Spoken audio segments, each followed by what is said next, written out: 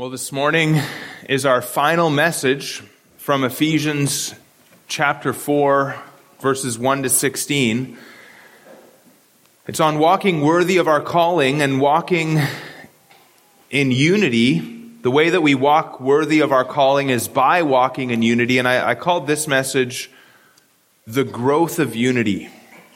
The Growth of Unity. I wasn't going to do this, but let's go ahead. Let's open our Bibles and let's turn to Ephesians chapter 4. And let's just read the whole section again, just so that it's in your mind as we work through our message this morning. So starting in verse 1, we're really on verses 14 to 16, but I just want the whole context to be in your mind as we work through this. Ephesians 4, starting in verse 1, I therefore, a prisoner for the Lord, urge you to walk in a manner worthy of the calling to which you have been called, with all humility and gentleness, with patience, bearing with one another in love, eager to maintain the unity of the Spirit in the bond of peace. There is one body and one Spirit, just as you are called to one hope that belongs to your call, one Lord, one faith, one baptism, one God and Father of all, who is over all and through all and in all. But grace was given to each one of us according to the measure of Christ's gift. Therefore it says, when he ascended on high, he led a host of captives and he gave gifts to men. In saying he ascended, what does it mean but that he had also descended into the lower regions, the earth? He who descended is the one who also ascended far above all the heavens, that he might fill all things. And he gave the apostles, the prophets, the evangelists, the shepherds and teachers to equip the saints for the work of ministry, for building up the body of Christ, until we all attain to the unity of the faith and of the knowledge of the Son of God, to mature manhood, to the measure of the stature of the fullness of Christ, so that we may no longer be children tossed to and fro by the waves and carried about by every wind of doctrine, by human cunning, by craftiness in deceitful schemes. Rather, speaking the truth in love, we are to grow up in every way into him who is the head, into Christ, from whom the whole body, joined and held together by every joint with which it is equipped, when each part is working properly, makes the body grow so that it builds itself up in love.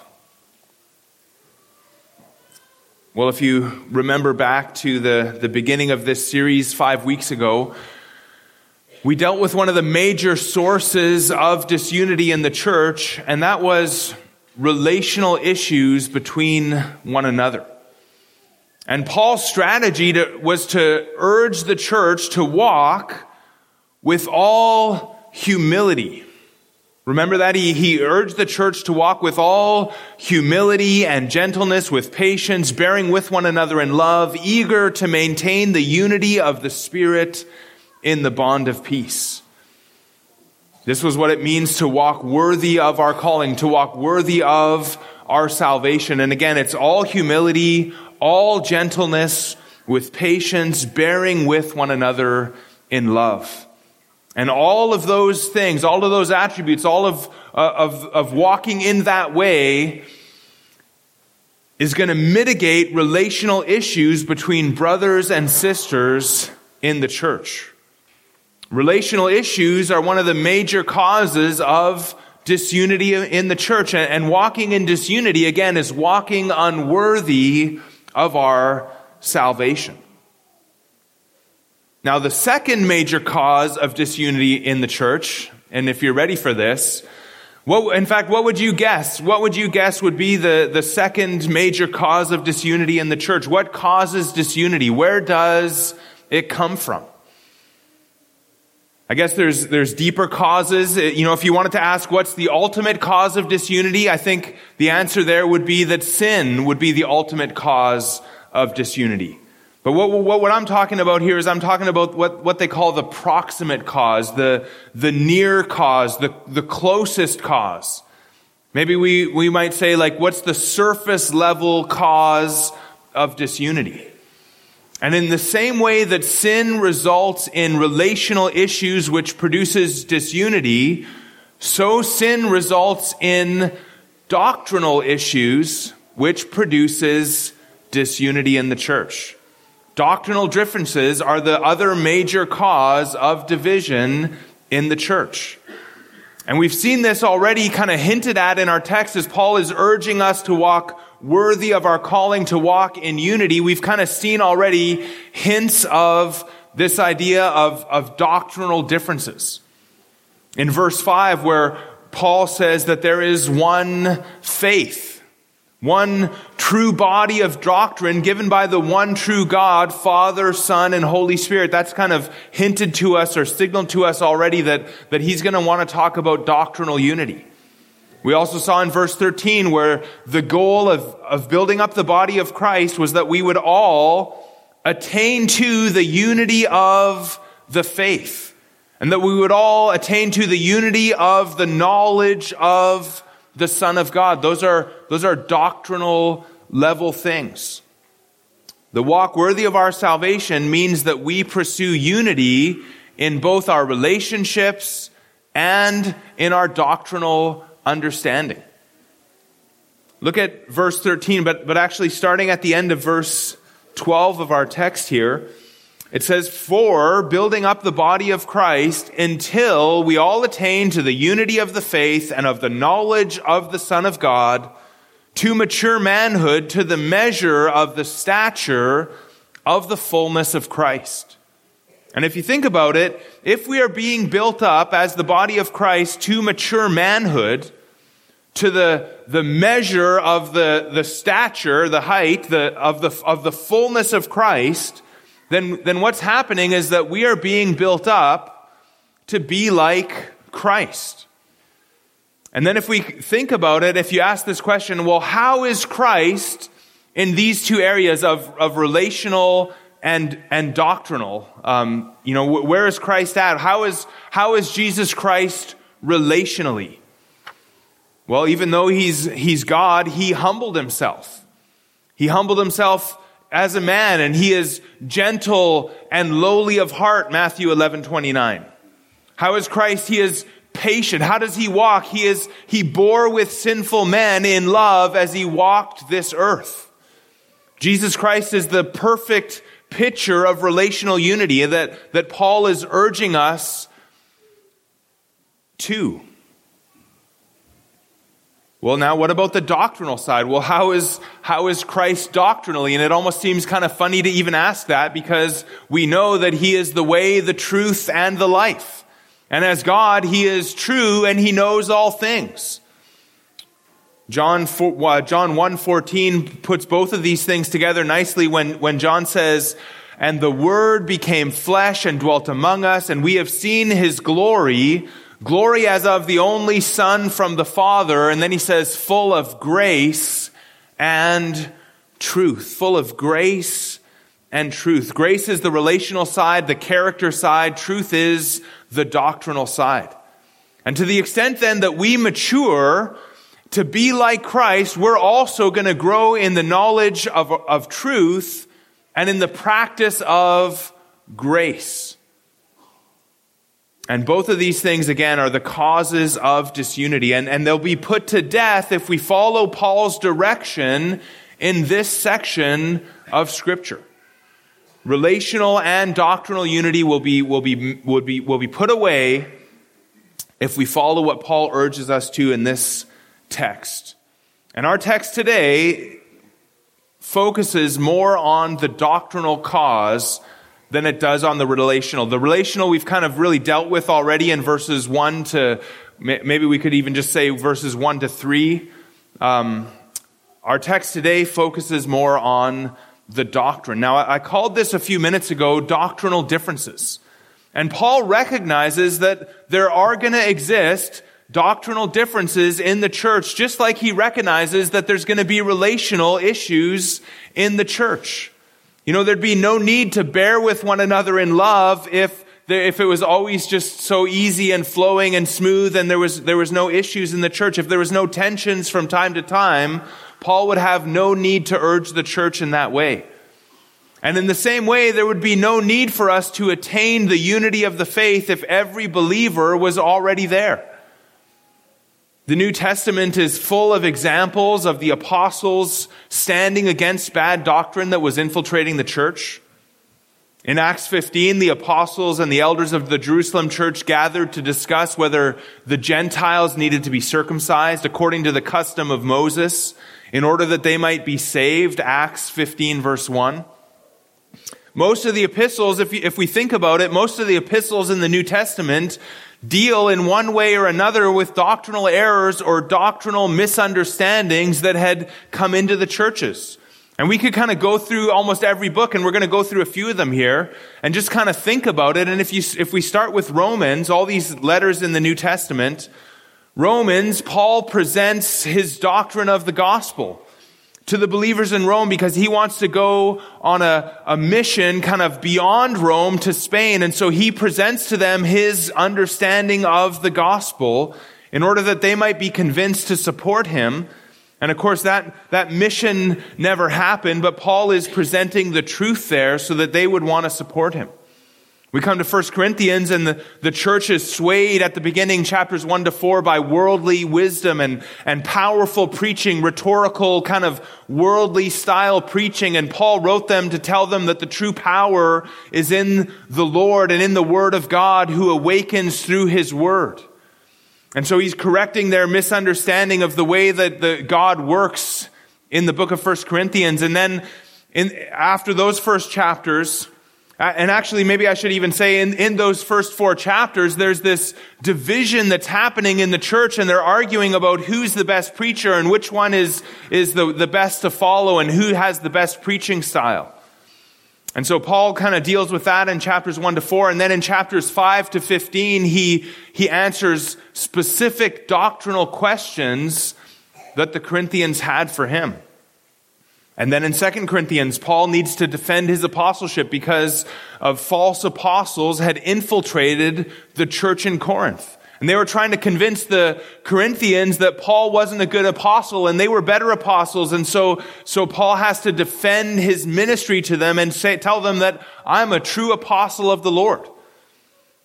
Well, let's go to Galatians. The Galatians deals with the Judaizer heresy. And Paul taught the Galatians, or he reminded them about justification by faith. Ephesians is actually one of the only letters, one of the only epistles without doctrinal issues in the church. And so if you read through Ephesians, you're not going to find a doctrinal issue that Paul's dealing with there.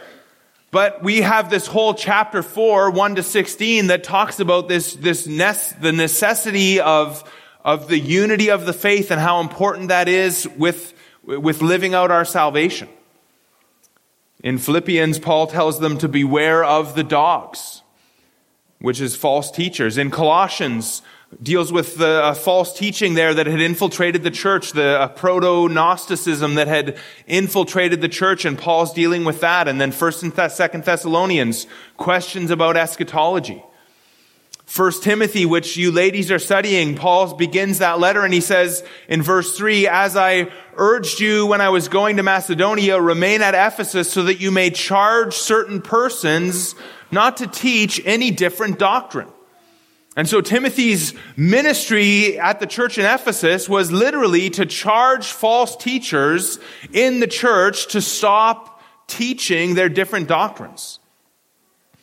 Well, the whole book of 2 Peter was written to counter a growing influence of false teachers there who were infiltrating the churches of Asia Minor. And the churches of Asia Minor, those are the 7 churches that are mentioned in Revelation 1 to 3. The book of Jude begins similarly, and it deals with false teachers and false teaching. Jude verse 3 says, "Beloved, although I was very eager to write to you about our common salvation, I found it necessary to write appealing to you to contend for the faith that was once for all delivered to the saints. For certain people have crept in unnoticed who long ago were designated for this condemnation, ungodly people who pervert the grace of our God into sensuality and deny our only Master and Lord, Jesus Christ. And so Jude has to write a letter because certain ungodly people were denying the only Master and Lord, Jesus Christ. And if those people were successful, they would have divided the church. See, Paul had even warned the Ephesian elders of this very thing in Acts 20:29. It says, I know that after my departure, fierce wolves will come in among you, not sparing the flock. And from among your own selves, and this is from among the elders, from among your own selves will arise men speaking twisted things to draw away the disciples after them. And so Paul and really the entire New Testament was aware of the danger of false teachers, of the danger of false teaching, of the danger of unsound doctrine, or even of the danger of just different teachings coming in and creating division among the church. And Paul's remedy for this is what he gives in our passage in Ephesians 4:1-16. The body of Christ has a built-in mechanism for dealing with bad doctrine, just like our physical bodies have a built-in mechanism, an immune system to fight off a cold. And so we have a way to grow up into Christ so that, as Titus 1:13 puts it, we may be sound in the faith. That word there, sound, in Titus 1:13 means to be healthy in the faith. There's this soundness, this healthiness, this wellness, it's sometimes translated. And so the body of Christ has this way to deal with false teaching. You know, our passage, he puts it this way in verse 14, so that we may no longer be children tossed to and fro by the waves and carried about by every wind of doctrine, by human cunning, by craftiness, in deceitful schemes.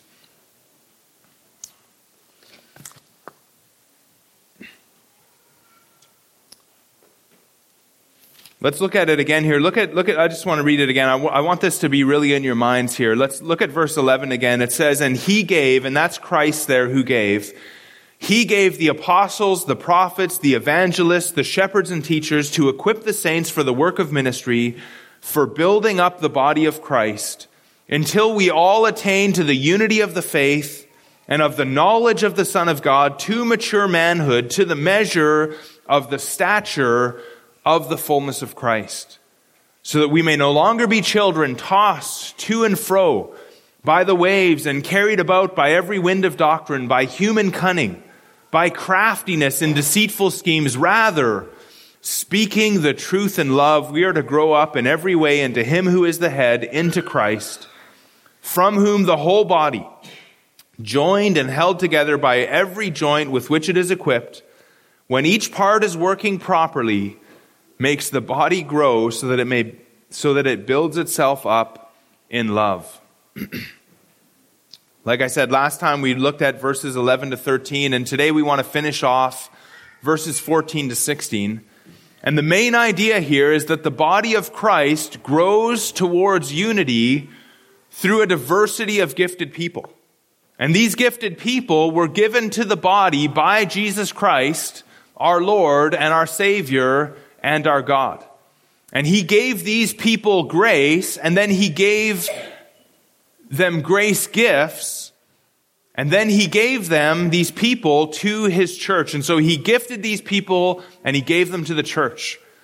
And the first and most important of these people was the apostles. The apostles in verse 11. The apostles were gifted by Christ to write for us the New Covenant Scriptures, what we call the New Testament. And the prophets in verse 11 are also joined with them. These are New Testament prophets, people like Jude and Luke, who wrote portions of the Scripture, the New Testament, that they wrote along with the apostles. Now, I don't think we could overestimate the importance of this truth. Jesus Christ himself gave us the apostles and the prophets to equip us for ministry. And through them, we have really the most important thing besides God himself, which is the Word. We have the Word of God. We have God's self-revelation coming to us through the apostles and the prophets. And nothing can help us grow towards unity, like a unity of the faith, like the once for all delivered to the saints New Testament truth, the truth of really Old and New Testament. Nothing can grow us towards unity like that. And what we're talking about here then is the truth. Unity, true unity, must be founded upon truth. And that's exactly what we have in the New Testament. That's exactly what we have in the Scriptures, is the truth from God, God's Word. Now next we have, after the apostles and prophets, we have two other kinds of people given by Christ who teach the Word of God. And these people take what the apostles and prophets wrote and they teach it to equip the saints. And so these people teach the Word of God, and those are the evangelists and the shepherd teachers. And their ministry is to take the Word of God from the apostles and the prophets and teach it to the body of Christ. They don't produce the Word of God. They don't write the Word of God. They take that Word and they use it to equip the saints. Evangelists equip the saints with the evangel. They equip the saints with the good news of salvation through Jesus Christ. They teach the gospel and they teach how to proclaim it, and they teach evangelism. They teach how to bring the gospel to the lost in order that they might believe and be saved. Shepherd teachers take the Word of God and they use it in the other way that it's intended to function. They teach it, or maybe not so much to the lost, nor with the intent to reach the lost, but they teach the Word of God for believers, and they shepherd and teach believers. And so the church has this twofold ministry, and we have these two people to kind of help us and equip us for that ministry. Evangelists equip us for the ministry of reaching lost people, which is part one of our ministry. And then the shepherd teachers equip us to build up the saints with the Word of God. And so evangelists have more to do with equipping us to reach lost people and to see them come to salvation. Shepherd teachers are equipping us to minister to other believers. But really, any Bible teaching ministry is going to equip us for both of these things. In other words, I think there's going to be some overlap here that we'll find. But shepherd teachers primarily shepherd and pastor God's people, and that shepherding is going to involve teaching. And that teaching should not be the shepherd's thoughts or ideas. It shouldn't be the people's traditions. In other words, what are we to teach? What's the teaching supposed to be based on? Again, it's not the shepherd's thoughts or ideas. It's not the people's tradition. Any proper ministry needs to be founded on the Word of God. And the source of the teaching should be the Scriptures. And the source of the Scriptures is God Himself. And so if we're learning from God Himself through His Word, then really ultimately we are being shepherded by God. And to the extent that that is happening, the saints are going to be equipped with the truth from God.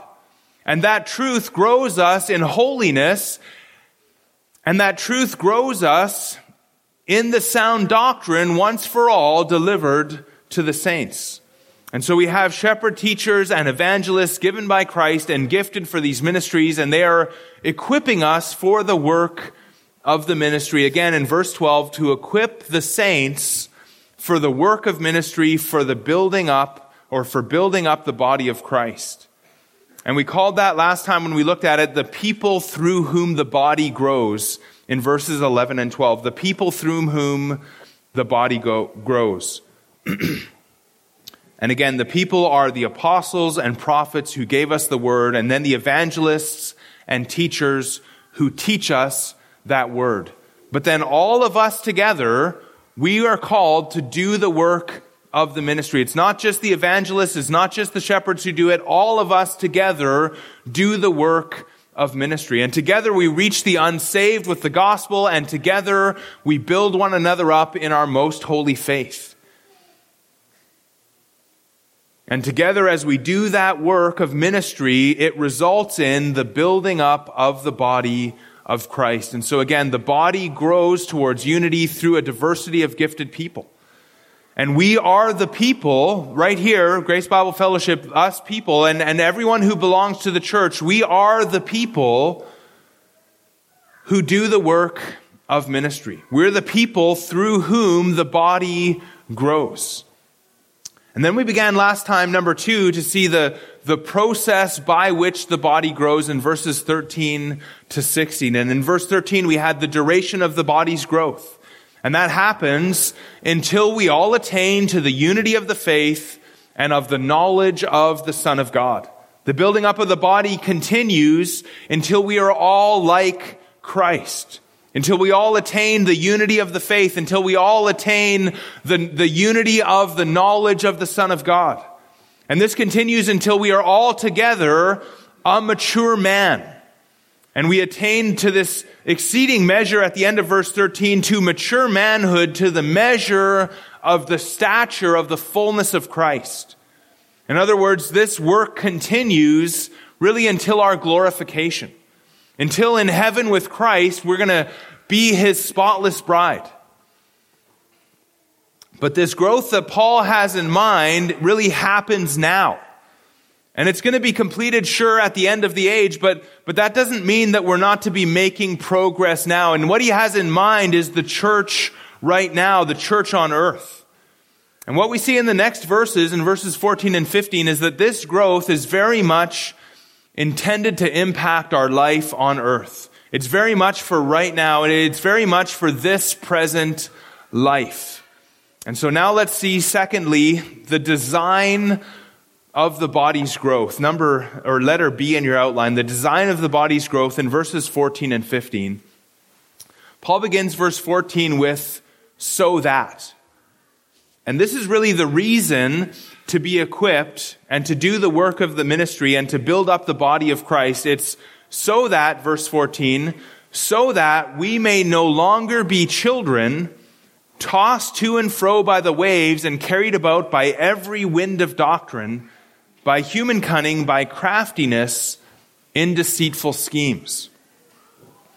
And there's a contrast here between the mature man in verse 13 and children in verse 14. Remember in verse 13, mature manhood there was literally to a mature man, and man was singular, and it kind of viewed the whole body as one mature man. And that's a picture then, that was a picture of unity. It's not many men, it's not all of us kind of individually doing our own thing, not many men, not kind of at all different places, but it's one mature man. And that's really the goal, but in contrast to that excellent goal, Paul recognizes that we, and he includes himself here, we are children.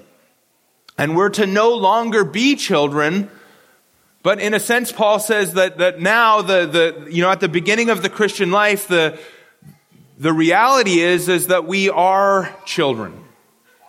We are children, but we're to no longer be children. And when we think about children, you get this picture that they're easily swayed. It's easy to kind of get them to believe different things here and there. They don't have the same steadfastness and steadiness that comes with maturity. Children lack the experience and the insight of adults, and so they're a great picture then of immaturity. That's what a child is. They're immature, and they're supposed to grow up to maturity. And the kind of immaturity that Paul pictures here is one that's tossed around by various doctrines. You hear one thing, oh, that sounds good, and then you hear the opposite, that sounds good too, and it's like it's back and forth here and there. And children is plural. And the picture is of many children, a group of immature people, each kind of doing their own thing and going their own way and following their own doctrines. And they're doing their own thing because they aren't mature in the faith and they aren't rooted and grounded, as Paul put it in chapter 3. He says a similar thing to this idea of rooted and grounded, Colossians 2 and verse 7. And why don't we get you to turn there? Let's go to just look at Colossians chapter 2.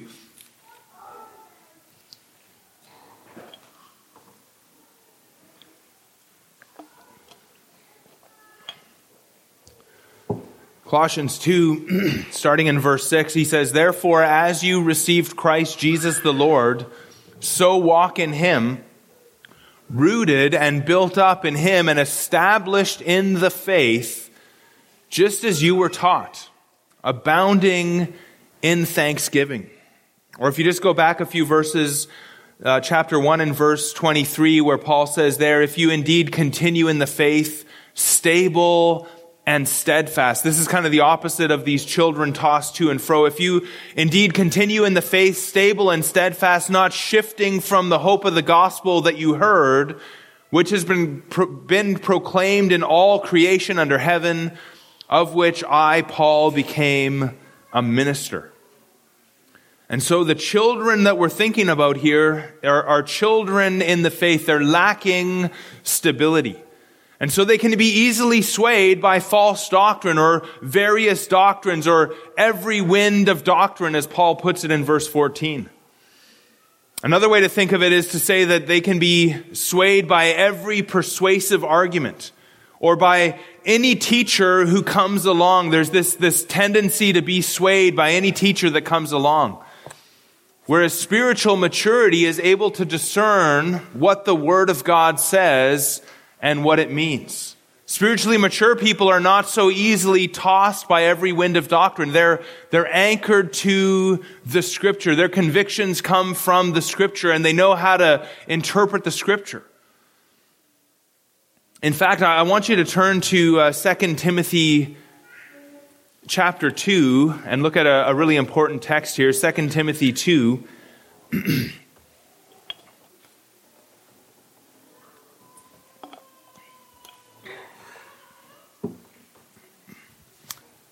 Starting in verse 15, 2 Timothy 2:15, Paul tells Timothy, "Do your best to present yourself to God as one approved, a worker who has no need to be ashamed, rightly handling the word of truth. But avoid irreverent babble, for it will lead people into more and more ungodliness, and their talk will spread like gangrene. Among them are Hymenaeus and Philetus, who have swerved from the truth, saying that the resurrection has already happened. They are upsetting the faith of some. But God's firm foundation stands." And we can just stop there. Well, ladies, you've been studying 1 Timothy, and you might remember this Hymenaeus. Paul had handed him over to Satan, that he had put him under church discipline so that he would learn not to blaspheme. And Hymenaeus then became the example to Timothy of what charging certain persons not to teach any different doctrine looked like. If you want to know the kind of person to charge, just look at Hymenaeus. And instead of rightly handling the word of truth, Hymenaeus swerved from the truth. And that kind of thing could spread through the church, Paul recognized. It could spread through the church like gangrene. A little leaven leavens the whole lump. And so Timothy is going to, in 1 Timothy, he's going to go and tell those people not to teach that different doctrine. In fact, if you just go, you're in 2 Timothy, look at chapter 4 and verse 3, where Paul says there, "For the time is coming when people will not endure sound teaching." And that word sound there's that same word that I mentioned in Titus 1:13. It means healthy teaching. And so there's a time coming when people will not endure sound teaching, but having itching ears, they will accumulate for themselves teachers to suit their own passions, and will turn away from listening to the truth and wander off into myths. And the remedy in verse 2 that Paul gave there just above that, chapter 2 Timothy 4:2, was for Timothy to preach the word. And to preach the word whether it was in season or not. And really, I show you all this just so that because I hope you can see the danger of being misled. There's a danger of being misled by bad teaching, by false teaching, by unsound teaching. And so then we ask, well, how do we protect ourselves from this? How do we guard ourselves from this? And I'm glad you asked. Well, first of all, 2 Timothy 2:15 that you just looked at. Do your best to present yourself to God as one approved, a worker who has no need to be ashamed, rightly handling the word of truth. And so we need to present ourselves to God in a certain way, in a way that's willing to submit to His truth. And we need to present ourselves to God as one who's going to follow Jesus Christ and live for Him and follow God's glory and do what God says. And as we do that, we need to be those who rightly handle the word of truth. There's a right way to handle God's word, and there's a wrong way. And the right way is by sticking with the author's meaning.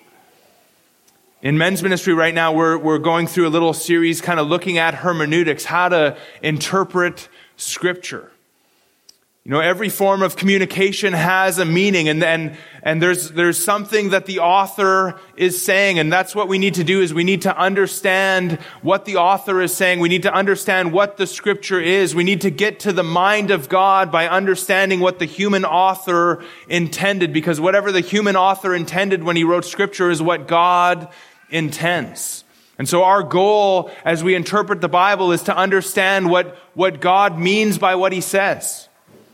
God spoke through these men who wrote the Scripture, and they were saying something for some reason to the people that they were writing to, and we need to go and understand what they meant by what they said. John MacArthur often puts it this way. He says that the meaning of the Scripture is the Scripture. That's a really important sentence there. That's really important to understand. The meaning of the Scripture, that's what we're talking about when we're talking about Scripture. And so that's one way to protect ourselves, present ourselves to God as one approved.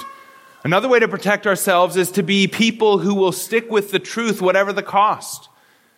The people with itching ears that we just read about in 2 Timothy 4:3, that those people, they wanted to follow their own passions. They wanted to do what they wanted to do when they wanted to do it. And so they accumulated for themselves teachers to suit what they wanted, to suit their passions. And that's exceedingly dangerous. And by doing so, again, they turned away from listening to the truth, or they will turn away, because this is talking about a time that is coming. Again, that verse in 2 Timothy 4:3, for the time is coming when people will not endure sound teaching, but having itching ears, they will accumulate for themselves teachers to suit their own passions, and will turn away from listening to the truth and wander off into myths. And then one other way to protect ourselves is just really what we're seeing in our text. And that is simply growing in holiness and growing in the knowledge of the truth to maturity and to Christ-likeness. And that's going to keep us, according to our verse here in chapter 4 and verse 14, that's going to keep us from being tossed by waves and carried about by every wind of doctrine.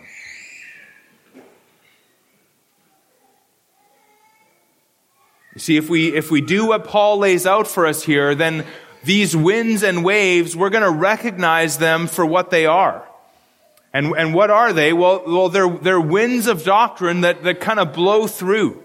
You know, sometimes maybe when we think about this, we think about maybe the latest fad. A lot of churches just kind of jump on the latest fad, the latest bandwagon, the newest trend that God seems to be using, or where God seems to be working. But really, every wind of doctrine really could be any teaching outside of the pure truth of God's holy word.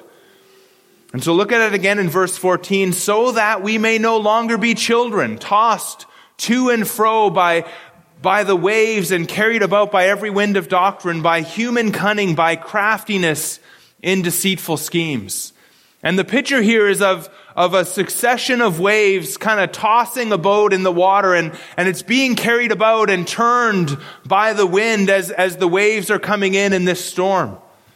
And instead of unity, then, the picture here is one of chaos, and we have instability and confusion. Every wind of doctrine gets taken hold of by the sails of our hearts and drives us into falsehood and disunity.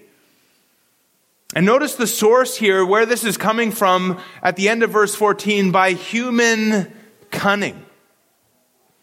This is the source, by human cunning. What was the source to be?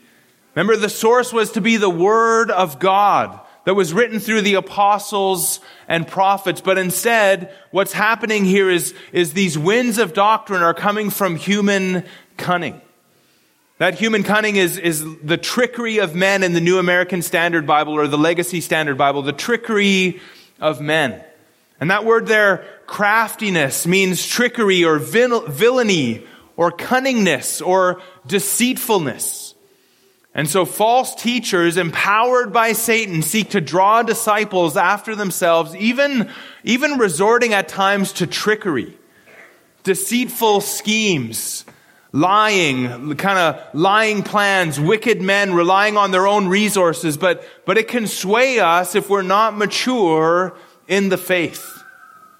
That word there, schemes, is used in Ephesians 6:11 of the schemes of the devil. And so false teaching is human or satanic or even sometimes both. In whatever form it comes, it's either human or satanic or both. And it's always damning or destructive. It wreaks havoc in the church. It leads people astray. It stunts our spiritual growth, and it causes disunity in the church. And so it's no wonder that Paul points us to the remedy here in Ephesians chapter 4.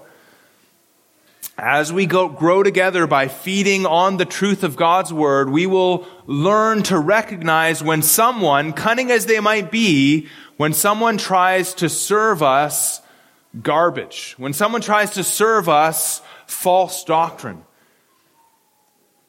And if we grow and if we're built up in the body of Christ, then that kind of being tossed by every wind of doctrine is going to cease, and that must cease. But now Paul goes on to the more positive side of this, and here's what must be done. So he told us what needs to stop, this, that we would no longer be this way, but now he's going to tell us what we got to do on the positive side. Here's what will be done if we are doing the work of the ministry, if we're serving the Lord together in the way that he intends. Verse 15 will happen. Rather, speaking the truth in love, we are to grow up in every way into him who is the head, into Christ. And so speaking the truth in love, this is the opposite. This is what's supposed to be happening. Instead of getting tossed by doctrine, instead we're supposed to be speaking the truth in love. Now I think when I think about this verse, it's often used in the sense of maybe telling people hard things, maybe telling them something hard to hear about their character. Have you ever heard this verse kind of used that way? Have you ever thought about it that way? Kind of like, speaking the truth in love, like I'm going to tell someone something hard, but in love they just need to hear that. You know, we are to speak the truth in love, and we are to go and confront a person that's in a sin and tell them some hard truths about themselves. And we're to do that if we have to do it. We're to do it in love. We're to restore gently those who are caught in any transgression, Galatians 6:1. And such a case would involve speaking the truth in love. But if you think about this here, what truth does Paul have in mind in the context here? What is he talking about here when he says speaking the truth in love? And what he's thinking about, what has to be on his mind here is true doctrine. He's talking about true faith. He's talking about the one faith, the true body of the faith, the true knowledge of the Son of God. The truth that believers were equipped with by their teacher shepherds who carefully divided that truth from the Word of God, which is always true. That's the truth that he's talking about that we're to be speaking. And so it comes from God to the apostles through gifted teachers who teach us from the Word, and we can study the Word ourselves as well, but all of us kind of working together and building one another up in our holy faith, we are now speaking this truth to one another in love. And so we are building one another up in sound doctrine. And it's an amazing thing when you see like a church that's been doing this for 50 years, that's had good, sound teaching, godly, biblical teaching, and you see the growth in the body and the maturity and the stability and the unity in a church like that. And that's what we hope, God willing, our church will be as we continue to open the Word week after week and do expository preaching and see what the Word of God says and what it means. But this is the truth that we are to speak to one another. Later in Ephesians, we're going to see that those who are filled by the Spirit, in chapter 5 and verse 18, where it says, "Do not get drunk with wine, for that is dissipation, but be filled with," or be filled by, "the Spirit, speaking to one another in psalms and hymns and spiritual songs, singing and making melody with your heart to the Lord, always giving thanks for all things in the name of our Lord Jesus Christ to God, even the Father." And what we see here, or what we're going to see here when we get to this verse, is that the evidence of being filled by the Spirit is this ministering to one another by speaking to one another in psalms and hymns and spiritual songs. And so there's this speaking of the truth in love that's happening. It's an evidence of the filling of the Spirit in our lives, and even the singing of the truth in love when we sing true and biblical songs. And again, speaking the truth in love is the opposite of hearing and being carried away by false teaching or false doctrine. Now, sometimes people want to separate truth and love. But really, these things belong together, truth and love. You know, there is such a thing as handling the truth in a harsh and unloving way. And we get that. You know, there's such a thing as arrogance. There's a kind of doctrinal pride that rudely and impatiently wields the sword of truth, and I understand that. But we can't really separate these two things. We can't turn it around and say, well, that there's such a thing as love that's light on the truth. It's never loving to withhold the truth. And I'm talking about biblical truth here. I'm not talking about telling someone, what your sinful heart thinks of them. That's not what we're talking about here. We're talking about speaking biblical truth to one another. There's a place to exercise self-control in our speech, and that's a good thing. But really what I want to get across here is that love and truth go hand in hand. And the most loving thing that we can do for another person, or the most loving thing that we can do for anyone, is to bring them the truth about God and the truth about man and the truth about Christ and the truth about salvation.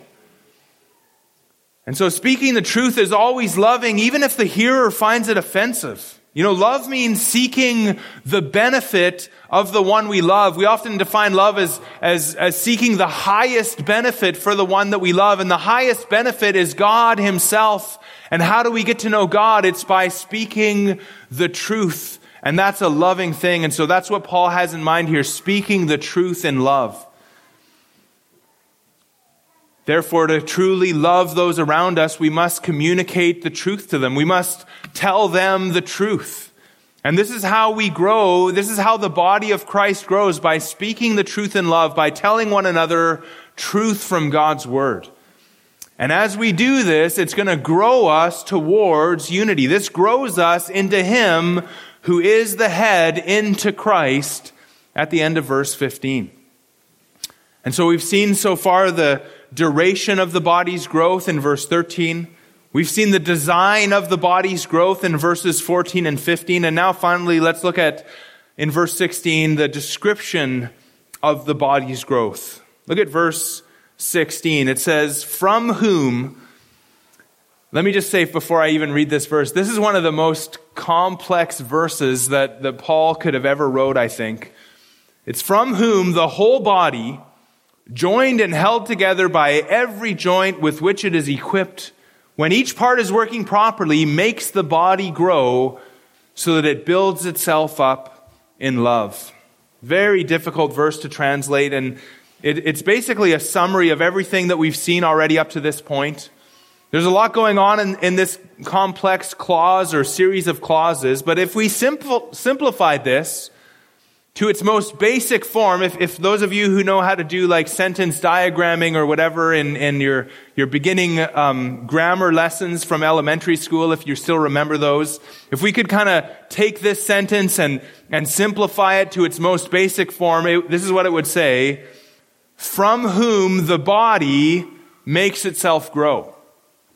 Isn't that interesting? From whom the body makes itself grow. From Christ, that's the whom there, from Christ, the body makes the body grow.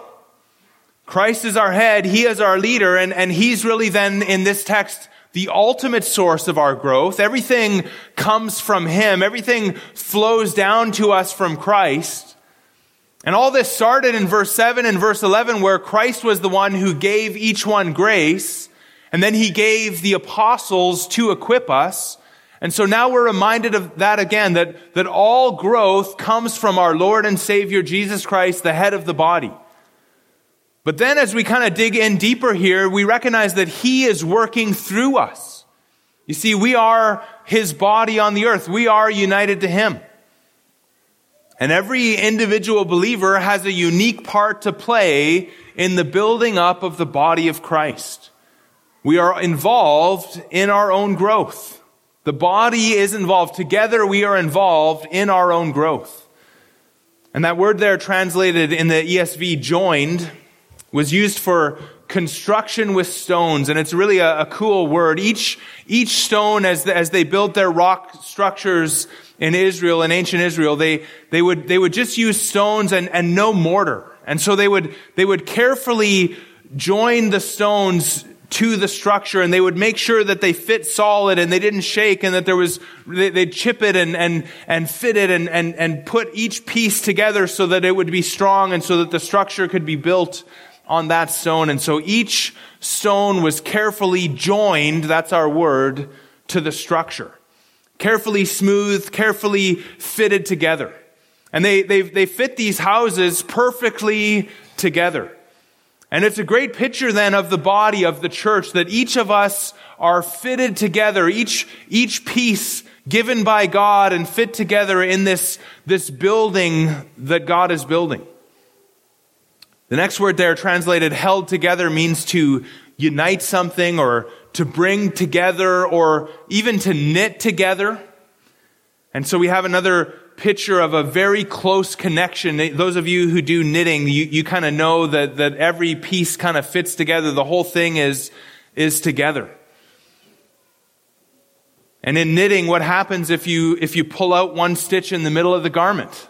You know, what if I just came along and cut out one stitch of your knitted Afghan? Pretty soon the whole thing would kind of tear apart. Or imagine a house where you could just take out one stone and there's this stone missing, especially when it's minus 26. It's not going to be a nice thing to have missing there. And that's kind of the idea of us being joined together. Every piece is necessary. Every piece is connected to the pieces around it.